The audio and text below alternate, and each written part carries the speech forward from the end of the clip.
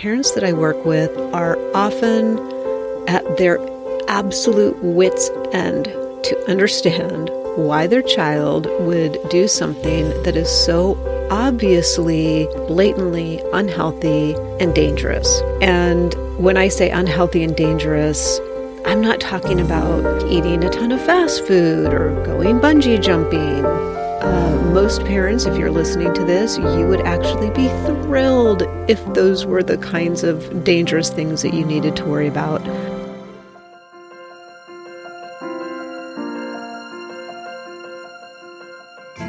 Welcome to Hope Stream, a podcast for moms and dads who have kids with substance use disorder or who are in treatment or early recovery.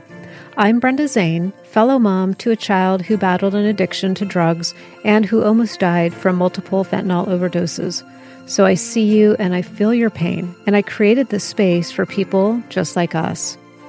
Hope Stream is a space where we focus on you, your health, sanity, and well-being, and I also bring expert resources to help you navigate this scary and confusing world of teen and young adult substance use.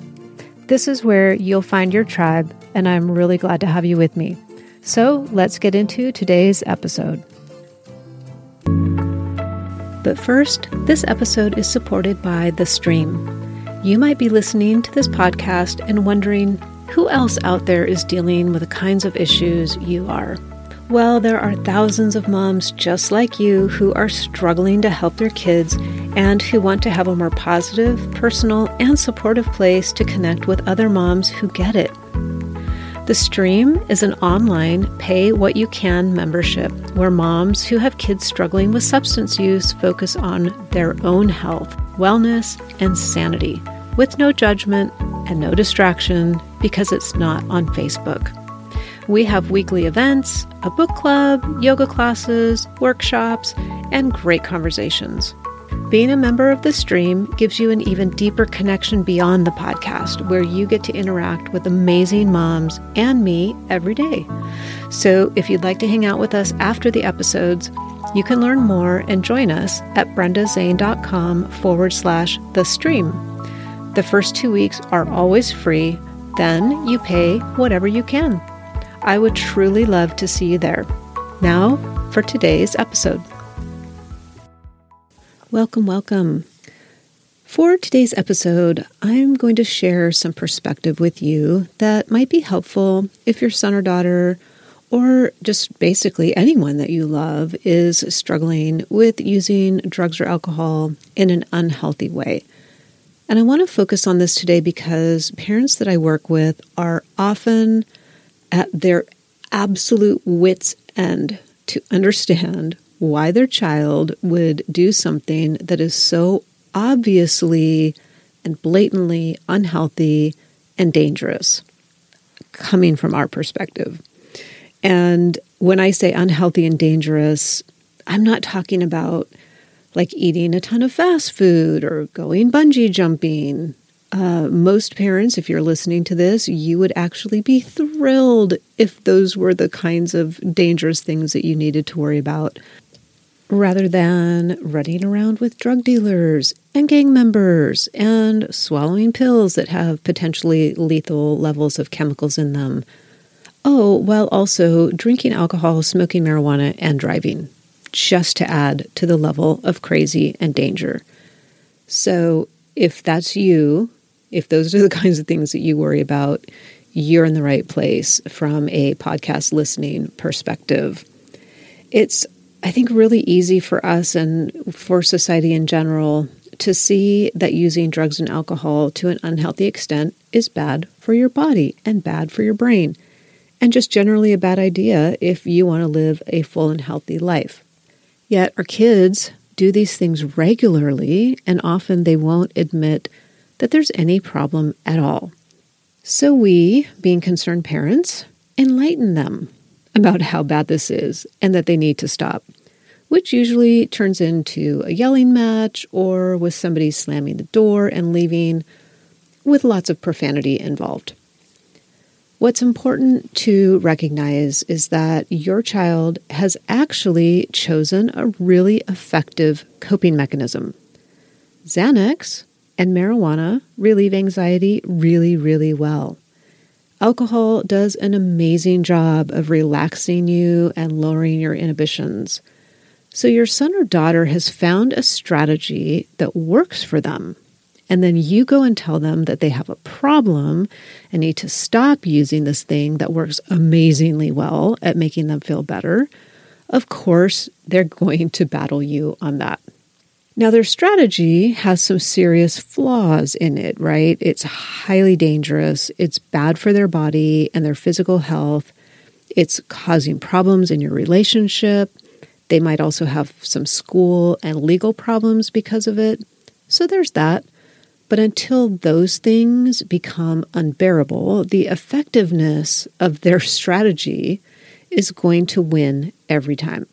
From their perspective, they have anxiety or social awkwardness or loneliness or depression, and then they do this thing over here and they suddenly feel better and cool. Like, what's the problem, Mom? Why are you overreacting, Dad? Their behavior is positively reinforced when the anxiety goes away or when they can suddenly hang with their friends and fit in.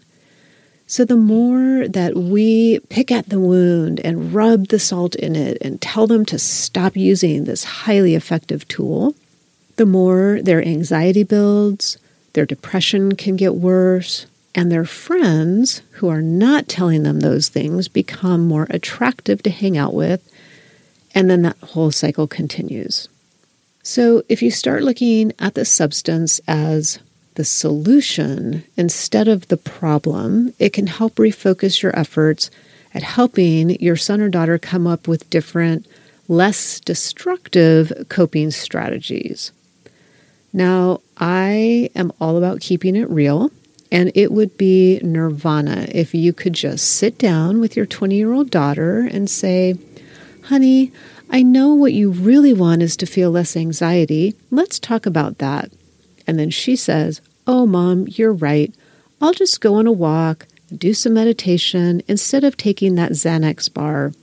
Gosh, I'm glad we had this chat." If that ever happens to anyone, please send me an email and we will get you on the podcast to teach us all how to do it.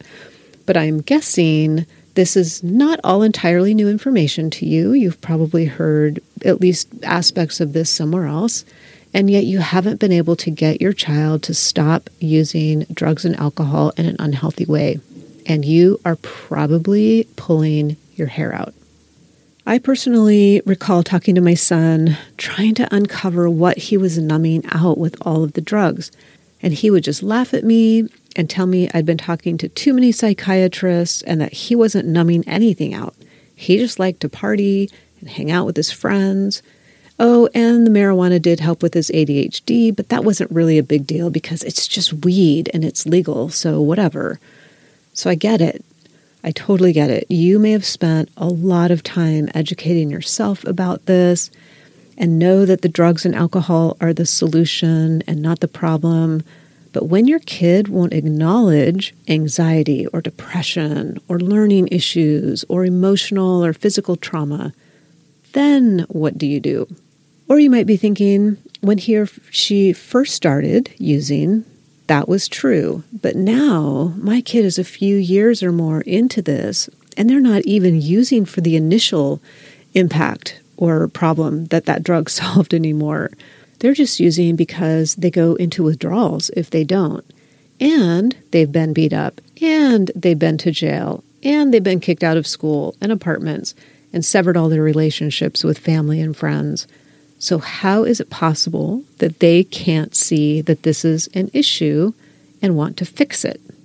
Well, I am not a therapist or a doctor of any kind, but I have spent a lot of time in this world and learning from all of those therapists and doctors.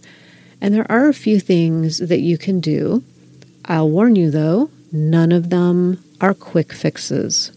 None of these are going to work overnight. So you just need to go into this knowing it's a long game. Here are 4 things that I have learned from the people around me that you can actually do when you're in this incredibly painful and frustrating place. Learning number 1, you aren't going to fix this for your child. There is something that's oddly freeing about realizing that you cannot fix this for your child. It doesn't mean that you are powerless. It doesn't mean that you are ineffective. It just means that this is a door where the lock is on the inside. You don't have access to it. You can make your son or daughter more or less likely to want to find the keys, and you can even tell them where to find a locksmith, but ultimately you can't unlock this door. This realization and acceptance can help shift your entire focus away from fixing and changing them to working on yourself. This means educating yourself, learning new skills, getting yourself healthy and whole, and being a resource for them. So it turns you more into a consultant than a surgeon. Learning number 2. Since you aren't going to fix this for your child, do what you can to keep them safer while they're using. Now, I know this stuff all sounds good, but you're thinking, yeah, but each day that he or she goes out and uses, I'm afraid that they are going to overdose on fentanyl or get in an accident and kill themselves or someone else. And my friends, those fears are 100% valid. Because of fentanyl, using street drugs is a literal Russian roulette, and drunk driving or high driving, zanned out driving, is a reality. And if it were just a matter of them killing some brain cells for a few years while they matured, this whole thing would be painful and torturous enough. But this has become a day-by-day, hour-by-hour level of fear for parents in your position. And that is just something that I think not a lot of people understand. Boundaries play a role here where you can make it more difficult for them to get and use substances. This is a deep and long topic in itself, this topic of boundaries. So I would highly recommend going back and listening to episode 41 with Dr. Julie Jarvis for a really great discussion on boundaries. But in a nutshell, just don't make it easier for them by allowing it in your home or helping to fund their life or their purchases. I'm going to leave that there just because we would spend 2 hours going into this topic, but definitely pop back to episode 41 for more on that topic around boundaries. Also, because of the very real and present danger with fentanyl, you are going to need to have a direct and blunt conversation with your son or daughter about Narcan. It's an overdose reversal drug that can and might save their life, but it can only do that if they have it and if you have it in your house. Narcan is the only reason that my son is alive today. He was saved with it twice that I know of. And so I'm a really big fan, and it is really important for you to have. It's also important to know that even if your child is what you believe just taking Xanax, a benzodiazepine, or maybe they're using meth, or maybe they're using cocaine, and so you think, well, I don't need Narcan in my house. That's actually not true, because today all of the street drugs are being cut with fentanyl at some level or another. And so there are finding traces of fentanyl in drugs like meth and cocaine and Xanax because those are being manufactured illicitly. So just because your son or daughter isn't taking an opioid, so maybe that's a oxy, heroin, fentanyl, just because they're not taking those that you know of, that does not mean that you don't need to have Narcan in your house. Part of this conversation also is about doing drug testing to know what chemicals are in whatever it is that they're taking. And it's also offering up safer options to what they're doing, which I know sounds awful as a parent, I know, but having them alive and carrying a couple of doses of Narcan is way better than having them in a grave. And in episode 46, I talked with Dr. Nzinga Harrison about this concept of harm reduction and some of the just really practical things that you can do. So be sure to go take a listen to that, episode 46. She's amazing and gives some really, really great things to think about in that episode. Learning number 3, since you aren't going to fix this for your child, learn skills that move them toward becoming more open and toward becoming more aware of what's going on with them. You're going to learn a lot about a lot of things with a child who's experimenting with or addicted to drugs and alcohol. You just are. You can kind of consider it a bonus education that you wouldn't have gotten otherwise. But seriously, if you're invested in this process and you believe that your role is to help motivate your son or daughter to change rather than to fix them, you are going to be amazed at the things you learn. And the great news is that this is all really practical stuff that you can apply to all the relationships in your life. It doesn't only work with kids who are abusing substances. This works in your personal life, with spouses and partners, significant others, with parents, with other children, in your professional setting. So there's a silver lining for you. It really is valuable information to learn. And you're already doing a lot of that by just listening to this podcast. You are educating yourself, building new skills. You can read all the books that are recommended by the guests here in the podcast. Definitely dive into drugfree.org. It's the website for the Partnership to End Addiction. They have amazing free resources and content. They offer free parent coaching, free helplines, free text message, help and hope by text, online courses that you can take, online support groups. So just a ton of incredible content for you there that's all free. Read Beyond Addiction. I know you're probably really tired of me saying that if you've been listening to Hope Stream for a while. This is a book that will help, and you can work through the 20-minute parent guide that goes with that. Can't say enough good about that book.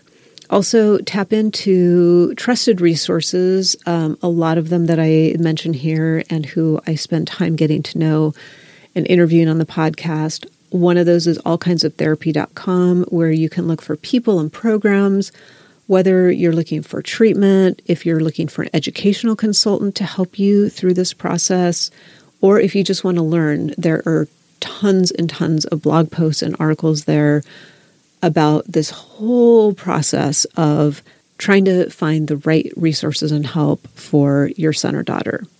Learning 4. Since you aren't going to fix this for your child, give them the healthiest, most well-prepared parent you can.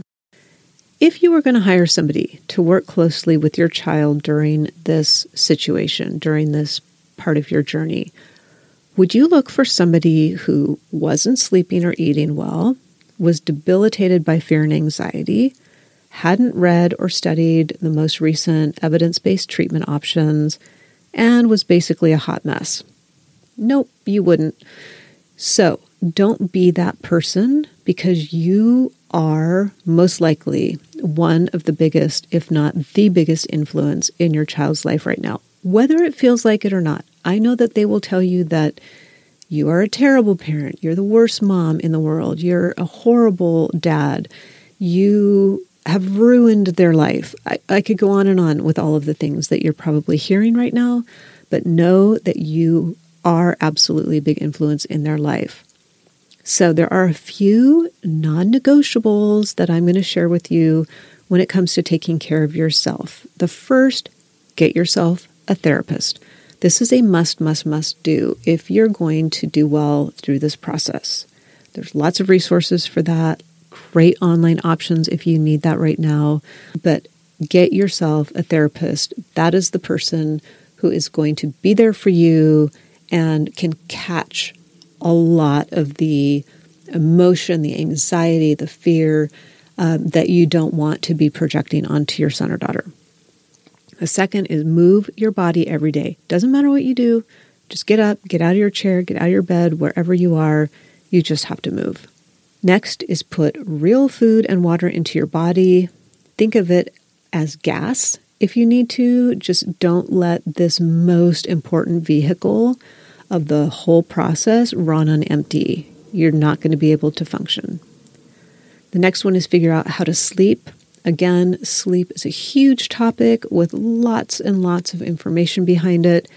If you want, you can go back to episode 10, where I did a whole episode on sleep and how you can try to get more of it and better quality.